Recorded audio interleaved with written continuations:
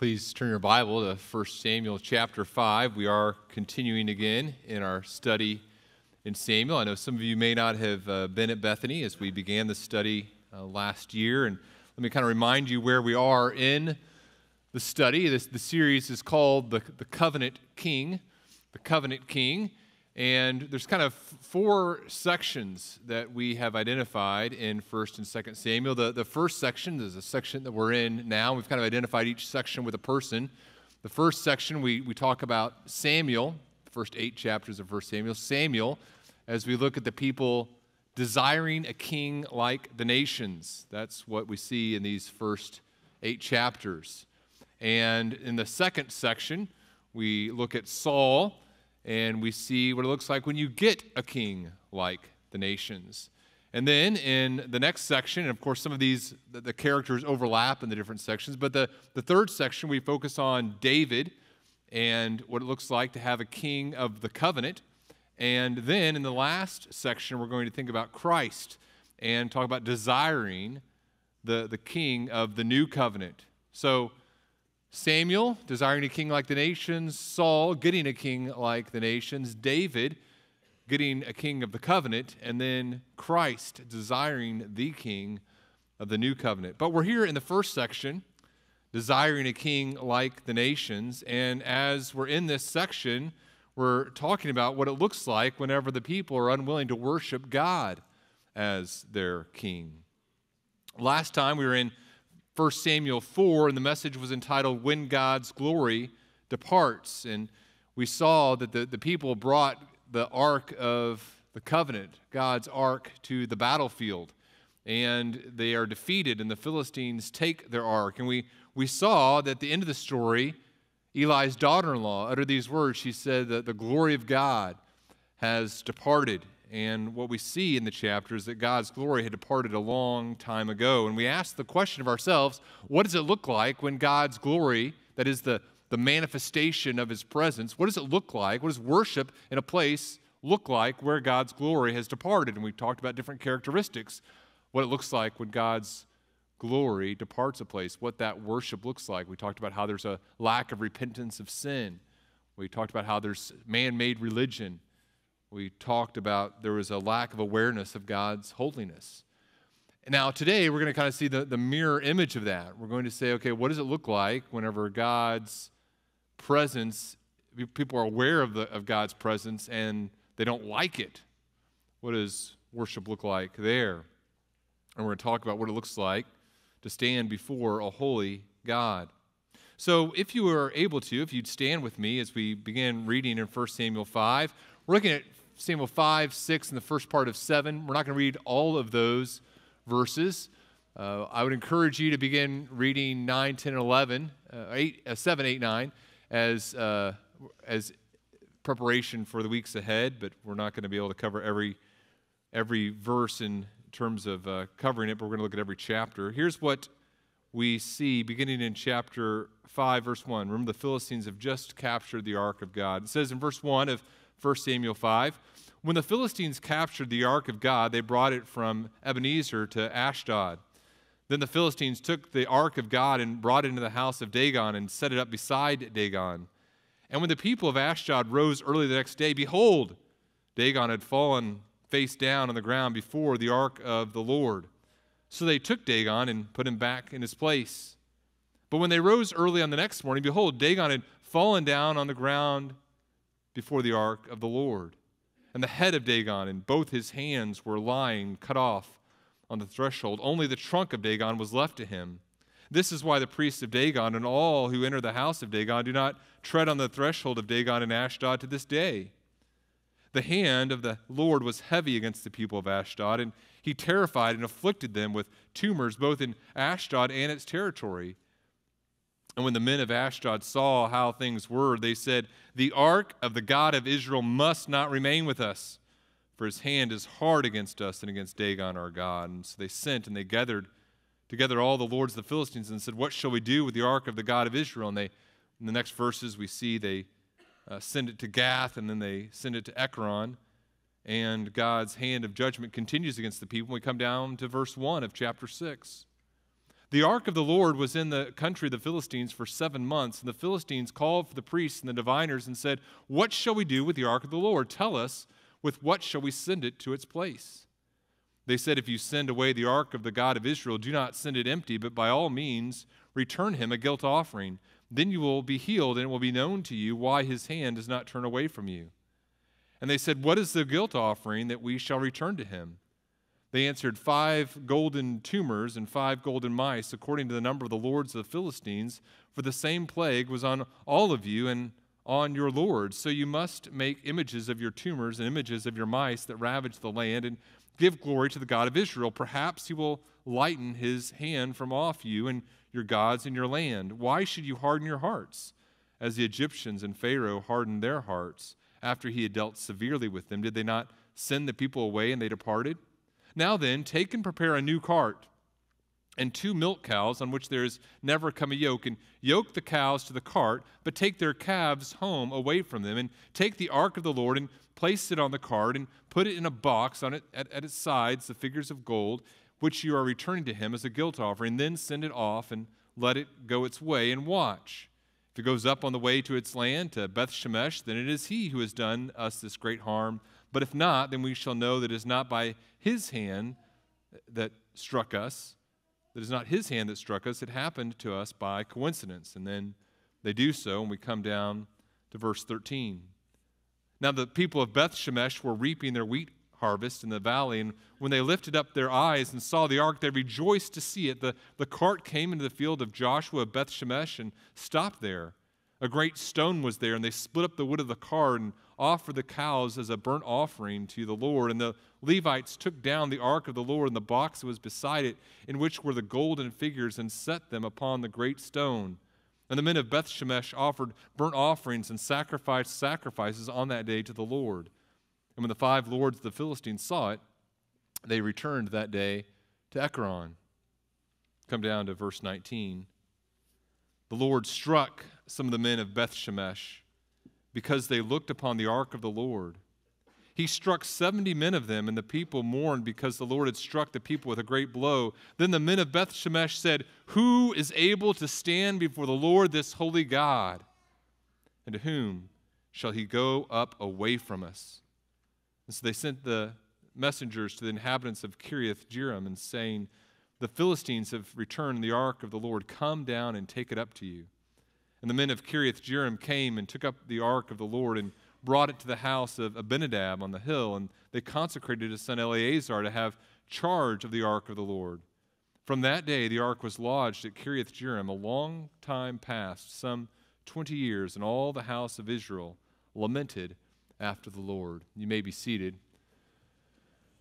May God encourage our souls through the reading of his word this morning. Father, open your text to us this morning. Help us to stand before you today, not on the basis of our righteousness, but on the basis of the righteousness of your Son, Jesus Christ, in whose name we pray. Amen.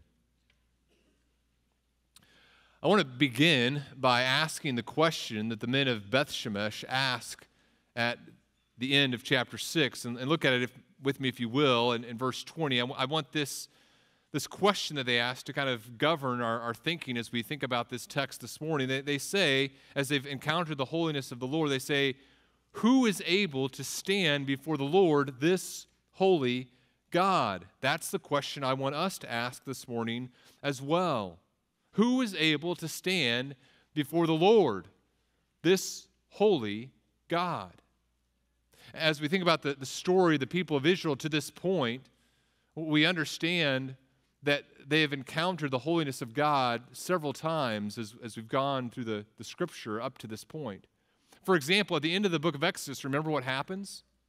At the end of the book of Exodus, the people have just sinned with the golden calf, and now they're preparing to enter the promised land, and God says, I can't go with them. I can't go with you. Remember, he says in Exodus 33, "I will not go up among you." Why?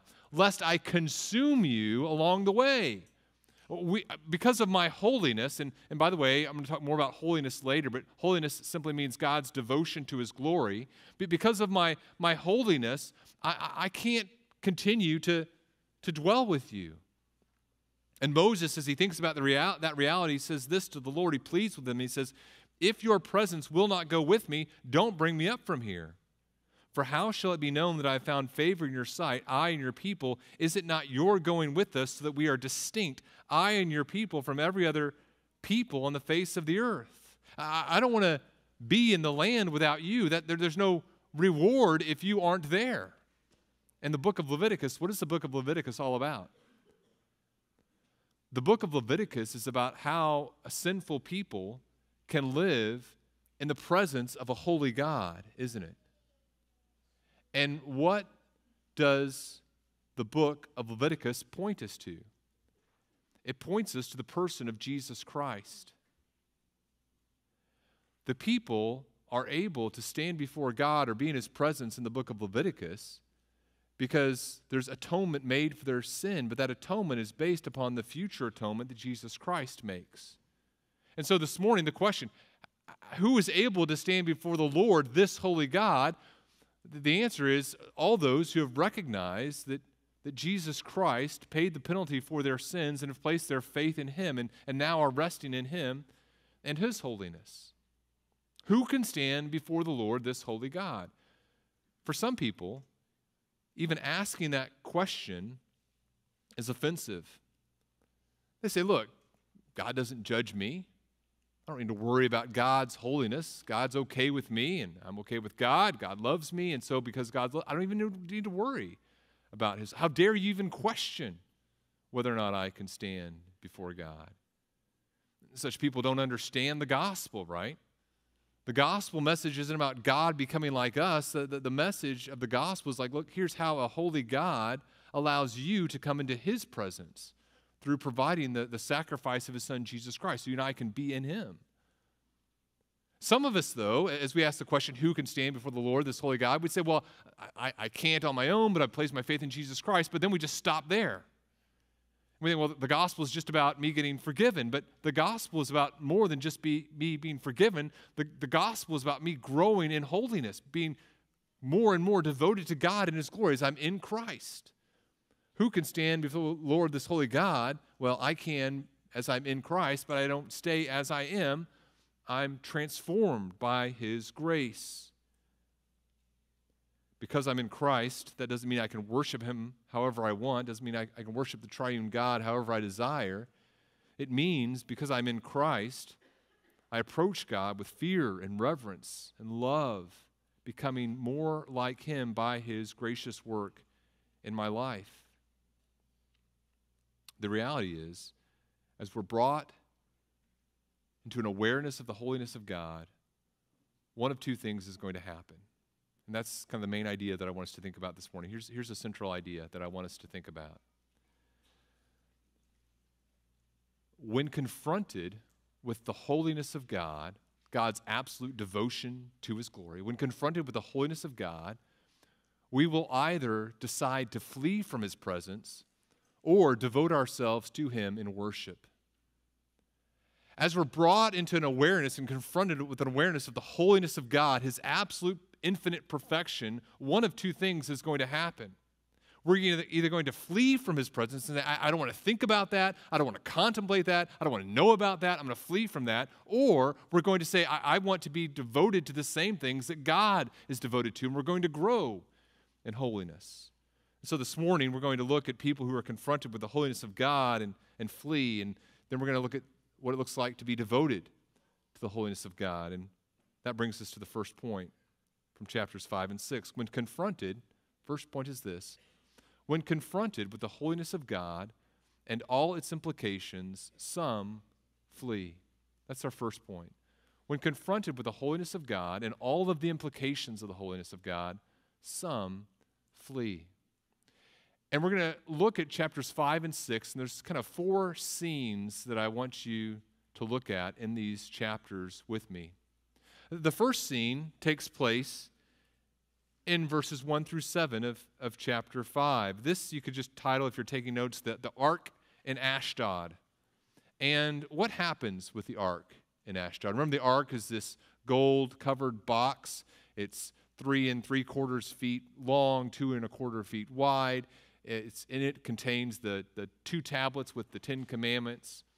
And this ark, remember, it had been brought into battle by the Israelites. They kind of viewed it as their trinket, this thing that would bring them good luck. They said, well, we bring the ark, God will have to defeat our enemies. That's not what happens. The Philistines defeat the Israelites, and what do? They take the ark, and they take it to Ashdod here in verses 1 through 7. Ashdod is a city in Philistine territory. It's about 3 miles from the coast, and there in Ashdod is this temple devoted to the god Dagon. Dagon was a Canaanite deity. Apparently the Philistines kind of adopted worship of him whenever they came into this territory, and there's this temple here, and the interaction with God and this idol is tragically comical, isn't it? See, the Philistines take the ark and they place it in the temple, and the belief is that as they have this ark there in the temple, now this deity that they've conquered is going to have to serve them. They're kind of in control of things now, and so they place in the temple of Dagon, and they're adding to their superpowers, they think, and they come in, and the next morning, what's happened? Dagon is in a position of worshiping the Israelite God. He's fallen down before the Ark of the Covenant. So what do you do when your idol falls down? Well, pick it back up and place it down there. Then the next morning, what happens? Well, doggone, Dagon, gone down again, right? There he is. His head and his hands are chopped off. It's another sign in ancient Near East of someone having control over another. It's what they do to conquered kings. And now this God, he can't think, he can't act. And what do you do then? Well, what do? Not only does God do that, he afflicts them with these tumors, and we don't know exactly what this references, but obviously some sort of painful swelling takes place. And so what do? Now, what's happened is they've been confronted with the holiness of God. There's this God devoted to his glory. He's not going to allow himself to be placed in proximity with other gods. In fact, the text tells us that even to this day, when this is being written, the Philistines remember what's happened. They don't even step on the threshold of the temple where this took place. What happens whenever you're confronted with the holiness of God? Well, what the Philistines here in Ashdod decide to do is flee. God has made them know, look, I'm not going to be, my holiness means that I'm not going to be placed just kind of next to other gods and placed on a shelf with other gods. You can worship this God and worship me. That's not permissible. But instead of thinking through the implications of that, the Philistines say, we're out of here. Get this God away from us. And so that brings us to the second section, right? In the second section, we see in verses 8 through 12, the ark in Gath and Ekron. These are 2 Philistine cities that are a little further inland, close to one another. And a similar thing takes place.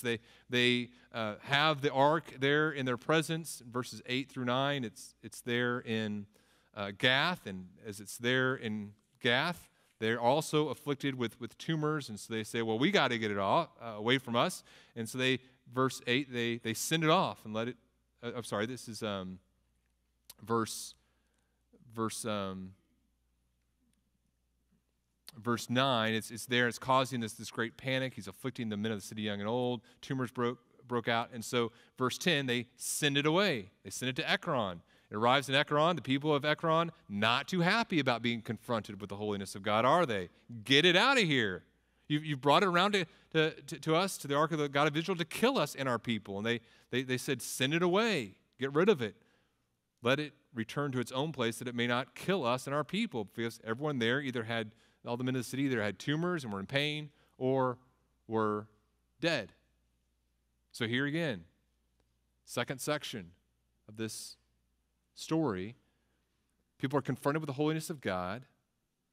And as they're confronted with the holiness of God, something becomes very clear. You are not in right relationship with this God. Whatever it takes to please this God, you have not done. And again, instead of confronting what that means and working, okay, how do I get right with this God? What do I need to do? Instead they say, get him away from us. Let's flee his presence. That brings us to a third section. Look at verses 1 through 12 of chapter 6. Here in chapter 6, verses 1 through 12, again, that the Philistines are making sure that this God gets away from them. They say, okay, we need to remove him from our presence. And so they get these 2 milk cows. They consult their religious leaders and say, what do we do? They say, okay, get these 2 milk cows who have calves and leave the calves at home and put the Ark of the Covenant on a cart that these two milk cows are carrying, and see what happens. And if the milk cows go home, then we know that this has just happened to us by chance. But if they go on to Israelite territory and take the Ark of the Covenant with them, we recognize that this is something that God has been about. And they decide to make these 10 golden images, 5 of the tumors and 5 of mice, that apparently the mice were somehow connected with the plague that the Lord was bringing upon them. And again, they're confronted as the milk cows go into Israelite territory. The Philistines are confronted with this reality. Okay, this is a God who won't be placed upon a shelf with other gods. He's a God with whom we are not in right relationship with, and he is a God who is sovereign over all things. But instead of confronting what that means, what do? They flee his presence. It's a dangerous thing to do, right? When confronted with the reality that things aren't right between you and the Lord, it's a dangerous thing to not wrestle with what that means, to think through all of its implications. My dad, whenever he would teach Sunday school lessons, would listen to his teaching that was recorded later. I cannot listen to myself preach a sermon. You have my sympathy. But, I hear my voice, and I hear how I word things, and I hear how I don't word things, and how I whatever, and I think, oh, that's painful, right? I can't do it. And what is that mentality? It's almost like I believe if I don't listen to it, it doesn't exist, right? The difficulties I have sometimes speaking or communicating or whatever. The problem is you don't improve if you don't do that, right? My dad, being that engineer mentality, he would listen to his messages. Okay, I need to do this better. I need to say this differently. I need to spend less time here and more time here. And he improved as a teacher. When it comes to our relationship with God, sometimes as we're confronted with a great chasm that exists between where we are and where God is, sometimes we think, well, I just don't want to think about it. I don't want to contemplate it. I don't want to confront the reality of what it means that I'm not in right relationship with God. And maybe that's where some of you are this morning. The 4th section, we see the ark return to Israel. And you think, well, surely now we're in a place where the people of God are going to be confronted with God's holiness, and now they're going to actually worship rightly, right? Well, let's see. Look at verse 13. It says the ark arrives in Beth Shemesh. This is the edge of Israelite territory here, and it says the people are reaping, and they're there during the wheat harvest, and they lift up their eyes and they see the ark and they rejoice. And you think, well, that's a good sign. They rejoice to see it. And then not only do they rejoice to see it, it says that they offered a sacrifice in verse 14. It says there was a great stone there. They split up the wood. They offer the cows as a burnt offering. And they go, okay, well, that's good, right, Daniel? I mean, they rejoice. They offer a sacrifice to God. And in fact, verse 15 just describes all how excited they are. They took down the ark of the Lord. They put the box there, and they set it up on this big stone, and everyone's offering burnt offerings and sacrifices. So that's a good thing, right, Daniel? No, this is not a good thing, as we're about to find out. You say, well, how can that not be a good thing? They're excited, they're recognizing. No, because they're not worshiping God in obedience. See, if you look more carefully, you'd realize this is not worship as God has prescribed worship to be. They're offering milk cows as a sacrifice. What does Leviticus 1 say that burnt offerings are to be? They're to be male. And so, for those of you who aren't biology majors, a milk cow is not a bull, right? This is not what they're to be offering. I had to look it up. I'm not a biology. But what else? You said, well, ark on a great stone, that's good, right? They're excited. Well, look, this is not excitement of worship.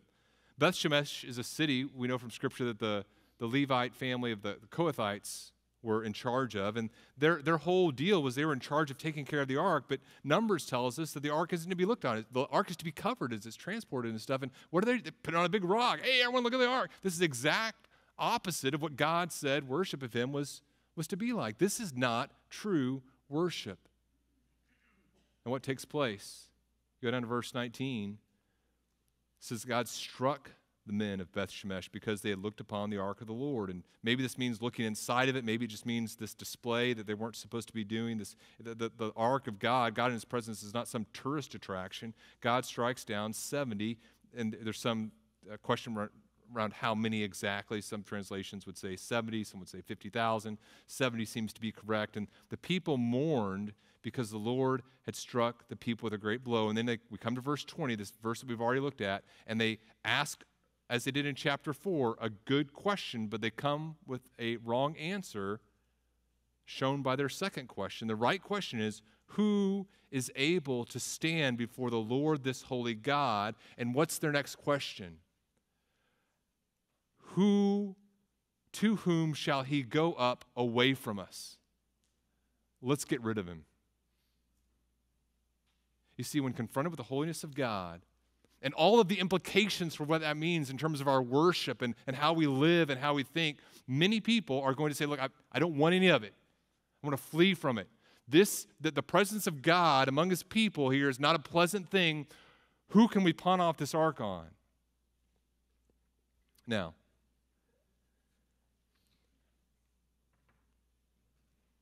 sometimes, here's the doctrinal truth here. The awareness of God's holiness forces us to confront important truths about God and about ourselves. The people should have realized whenever they were in Ashdod, okay, God is not a God that you can put on a shelf with other gods, but they don't. They flee. As they were confronted with the holiness of God and recognized that they were not in right relationship with God, they should have said, how do we repent and get right with God? That's not what they do. They flee. As they recognized that God was sovereign over not just, this God was sovereign not only over the Israel territory, but over the Philistine territory as well, they should have said, okay, what do we do? How do we repent and get right with this sovereign God? The people of Israel, as they recognized that their worship, although super exciting worship and really zealous worship, wasn't true worship of Yahweh God, and that God was calling them to worship him in spirit and in truth, what should they have done? They should have repented and changed, and what do they do instead when they're confronted with the holiness of God? They say, how do I get away from this? The reality is that an awareness of God's holiness, his absolute perfection and complete devotion to that perfection should force us to confront important truths about him and ourselves, and we should do that. Now, we're going to talk more about holiness in just a second. But I want to first talk about what it looks like to flee God's holiness, because that's where some of us are this morning, right? We're fleeing God's holiness. God in his grace has confronted us with his holiness, and we're saying, get away from us.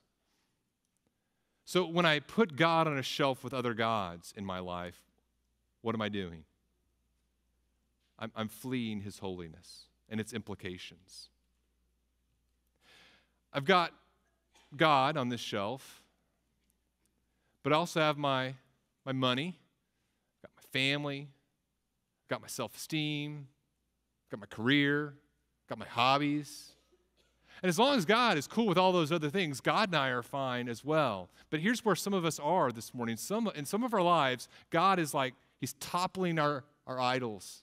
And those idols are having to fall face down before the one true God. And what are we doing? We're desperately trying to prop up those idols, continue to keep the idols back on track so that we can keep everything together, our God and our hobbies and our idols and my idol of family, my idol of self-esteem and prestige, and it's not working. And it's not going to work because God is kind and he's not going to allow himself to be worshiped along with other gods.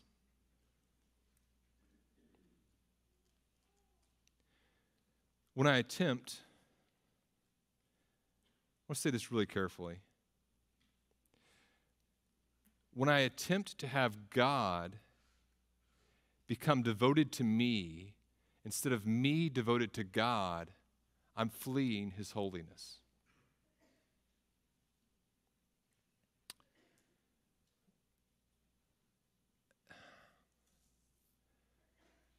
The thinking that happens in a lot of churches that would call themselves evangelical churches right now, the thinking is this. The thinking is God is ultimately devoted not to His glorious perfections, but God's ultimate devotion is to me. And so instead of me, by God in His grace, changing me to become more like Him, what we believe is that God is going to no longer be devoted to His holiness and instead begin to be devoted to me and my sin.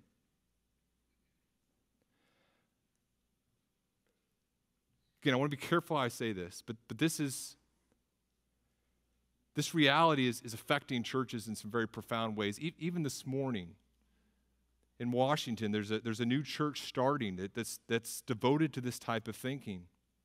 That's saying, look, it's okay for me to live however I desire. Instead of me becoming like God, I want God to become committed to me and how I want to live. The gospel says, come to God as you are. The gospel is not, come to God however you want and make Him become more like you. This is wrong thinking. It reflects the heart of a person who isn't in Christ.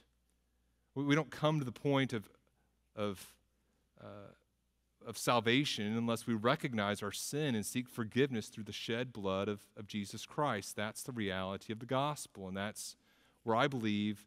And honestly, I know I'm going to get pushback. I'm a pastor. I'm a pastor of a church that believes that God's word is true in all areas of life. And people are going to be like, how dare you say those things? If that's true for me, no one should be shocked that I believe these things, right? If that's true for me, I can only imagine what it's true like for you in your workplaces and your schools. I am aware of the difficulty you face to a small degree. But here's the reality. I cannot, if I'm going to be confronted with the holiness of God, I can't in any area of life say, well, I want this, God wants this. As I'm confronted with His holiness, I think God needs to become more like me. That's the reality of the world in which God has placed us. Do you not know? Here's God's love that He warns us in 1 Corinthians 6. Do you not know that the unrighteous will not inherit the kingdom of God? Don't be deceived. Neither the sexually immoral, nor idolaters, nor adulterers, nor men who practice homosexuality, nor thieves, nor the greedy, nor drunkards, nor revilers, nor swindlers will inherit the kingdom of God. And such what? Were some of you, like in the past, but you were washed, you were sanctified, you were justified in the name of the Lord Jesus Christ and by the Spirit of God. And so if you tell a person, look, you're a thief, stay a thief, no problem, God doesn't care, that's not the gospel. The gospel is you're a thief, repent of your sin, you don't have to become someone you're not at this point. Place your faith in Jesus Christ and allow Him to sanctify you. Be in Him, be more devoted to His glory by God's grace.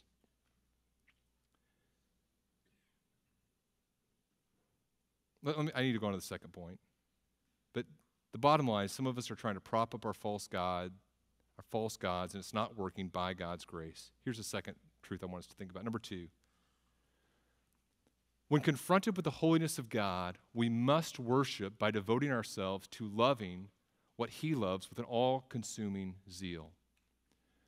Remember when we talked about worship when we were back in 1 Samuel chapter 4? We said biblical worship is contemplating who God is and responding with our whole being to that truth. So we begin with who God truly is, and then we respond to that. So if you lose either one of those, you don't have true worship. So if you just kind of have this zeal without contemplating truth, that's not worship. And if you just have this head knowledge with no response, that's not true worship either. True worship requires both realities, contemplating who God is and responding with worship. Now, before we go to the text, before we continue in the text, we need to understand what we mean by this word holy.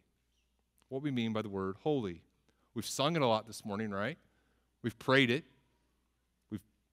I've used it a lot. But do we really understand what that word means? In fact, imagine if a kid in the foyer after church came up to you and said, hey, Pastor Daniel kept using that word holy. We sang holy, holy. He said holy like 3 times in that song. What does that mean? What is holy? What would you say?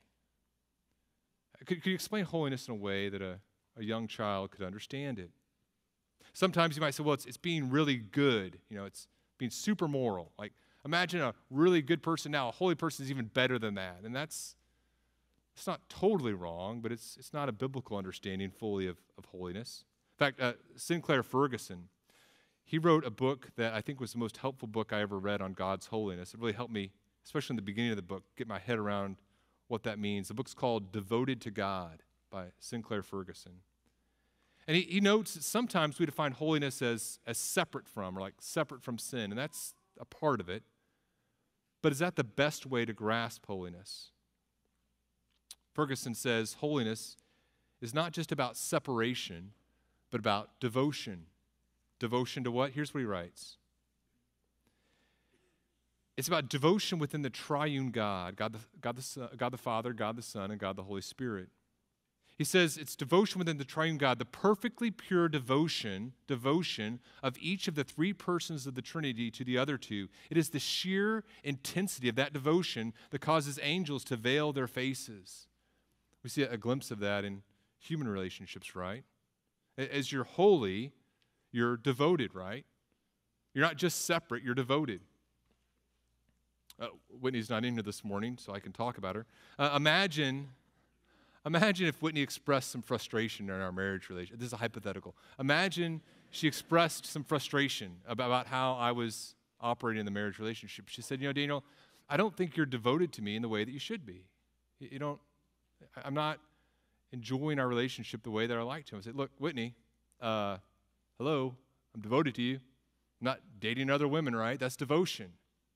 She says, well, devotion isn't less than that for sure. But devotion isn't defined by just not dating other people in our marriage relationship.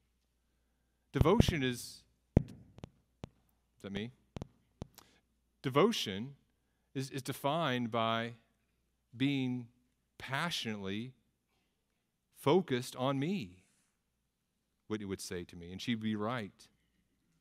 Here's what Ferguson goes on to say. He says, if this is what holiness means in God, then in us, it must, as devotion to the triune God. If that's what it means for God, then for us, it must also be a corresponding, deeply personal, intense, loving devotion to Him, a belonging to Him that is irreversible, unconditional, without any reserve on our part. Simply, it means being entirely His, so that all we do and all we possess are His. We come to think all of our thoughts and build our lives on this foundation, just like in the temple. Holy objects were objects that were devoted to the service of worship of God. That's what it means for us to be holy as well. He says, simply put, and this is the definition we can give to a person, no matter how old they are, that I think they can grasp. To be holy, to be sanctified, is in simple terms to be devoted to God. God is perfectly devoted to His glory. And we must be too. And He invites us to participate in worship of Him as we're devoted to that which is of supreme value, Himself. And God is devoted to His glory, and He's actively helping His people to grasp His holiness as what He's working for. In John chapter 14, Jesus says in verse 13, whatever you ask in my name, this I will do. Why? That the Father may be glorified in the Son.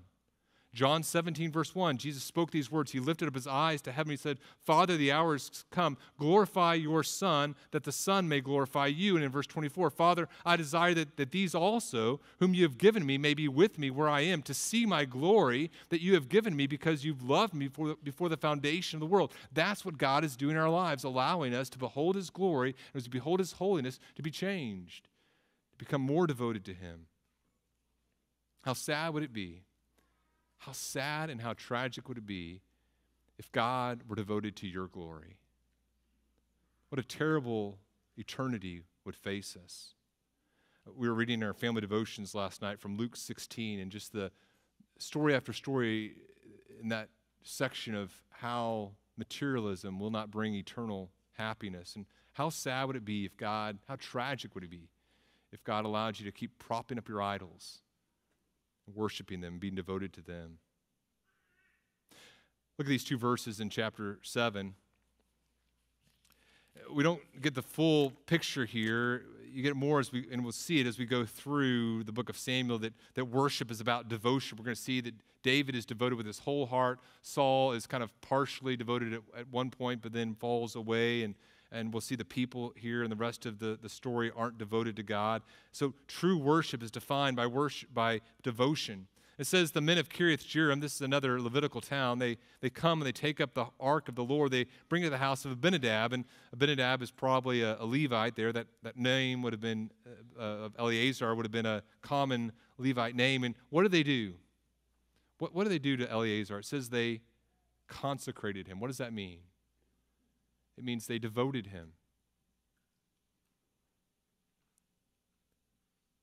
They set him aside as holy to the Lord.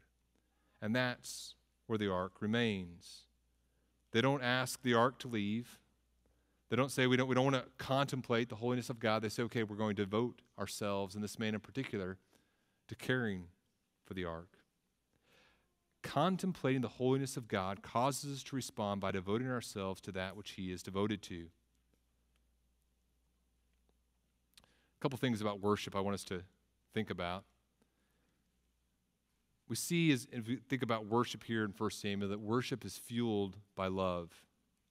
Worship is fueled by God's love for His glory, by God's love for His holiness, and God's love for us. We also see here, and we'll talk more about this as we go through 1 Samuel, but we also see not only is worship fueled by God's love for His holiness and God's love for us, worship is also regulated by His word. You don't get to just sacrifice some milk cows and say, God, be happy with that. You come to God's word and you say, okay, God, what do you say that worship is to be like? Then finally, as we think about worship, we see that worship is refined by God's mercy. Our worship is refined by His mercy. Maybe this morning you say, look, Daniel, who was able to stand before the Lord, this holy God? I can't. As I think about the great chasm that exists between God's devotion to His glory and mine, that is an insurmountable chasm. There is no way that I can ever be holy like God is holy, and I just should give up. Brothers and sisters, here's the beauty of the gospel. God is not going to leave you stranded. God is not going to leave his children to drink muddy water. He's going to lead them to the spring of eternal life that's only found in Him. And so, yeah, your worship is not perfect. Your worship will never be perfect. But by God's grace, He will be continuing to grow you in your devotion to Him. And this isn't about just doing external things. So I used to pay attention through the first 3 quarters of the sermon. Now I'm making it to 80% of the sermon before I start thinking about lunch, which is further than me this morning sometimes. But you say, okay, no, it's not about that. It's about I love God more today than I did 10 years ago. I'm more devoted. I've built my life more upon the foundation of the beauty of God than I used to. I understand His infinite perfection more today than I did last week. I've beheld some things about Him and His beauty and His holiness that I'm more devoted to Him than I have ever been in the past. I have fewer things holding me to this world than I have ever had before because I see the absolute garbage of everything compared to Him. My Dagons are all gone as I contemplate their heads and their hands and their feet. Everything's cut off because only God takes residence in my heart. God in His grace is going to continue to refine our worship by His mercy. It's not just about hating sin. Yes, God has an inexhaustible hatred of sin, and we must as well. But it's also about God's inexhaustible love of His people because we are in His Son. R.C. Sproul, in his book, The Holiness of God, says the consideration of God's holiness, His devotion to recognizing the worth of His great name, is central to right worship. The idea, he writes, of holiness is so central to biblical teaching that it is said of God, holy is His name. Brothers and sisters, let's devote ourselves. As we see what God loves, let's be consumed by what He loves as well. the glory of his great name. Let's pray. Father, we thank you that you allow us to come into your presence. Who can stand before the Lord, this holy God? It is not us. We only stand here this morning before you because we are in your Son, Jesus Christ. And even for those of us who are not in Christ, we are only existing because you in your kindness have been merciful, a mercy that's found in your Son, Jesus, that holds the universe together by your great kindness and love. Father, we repent.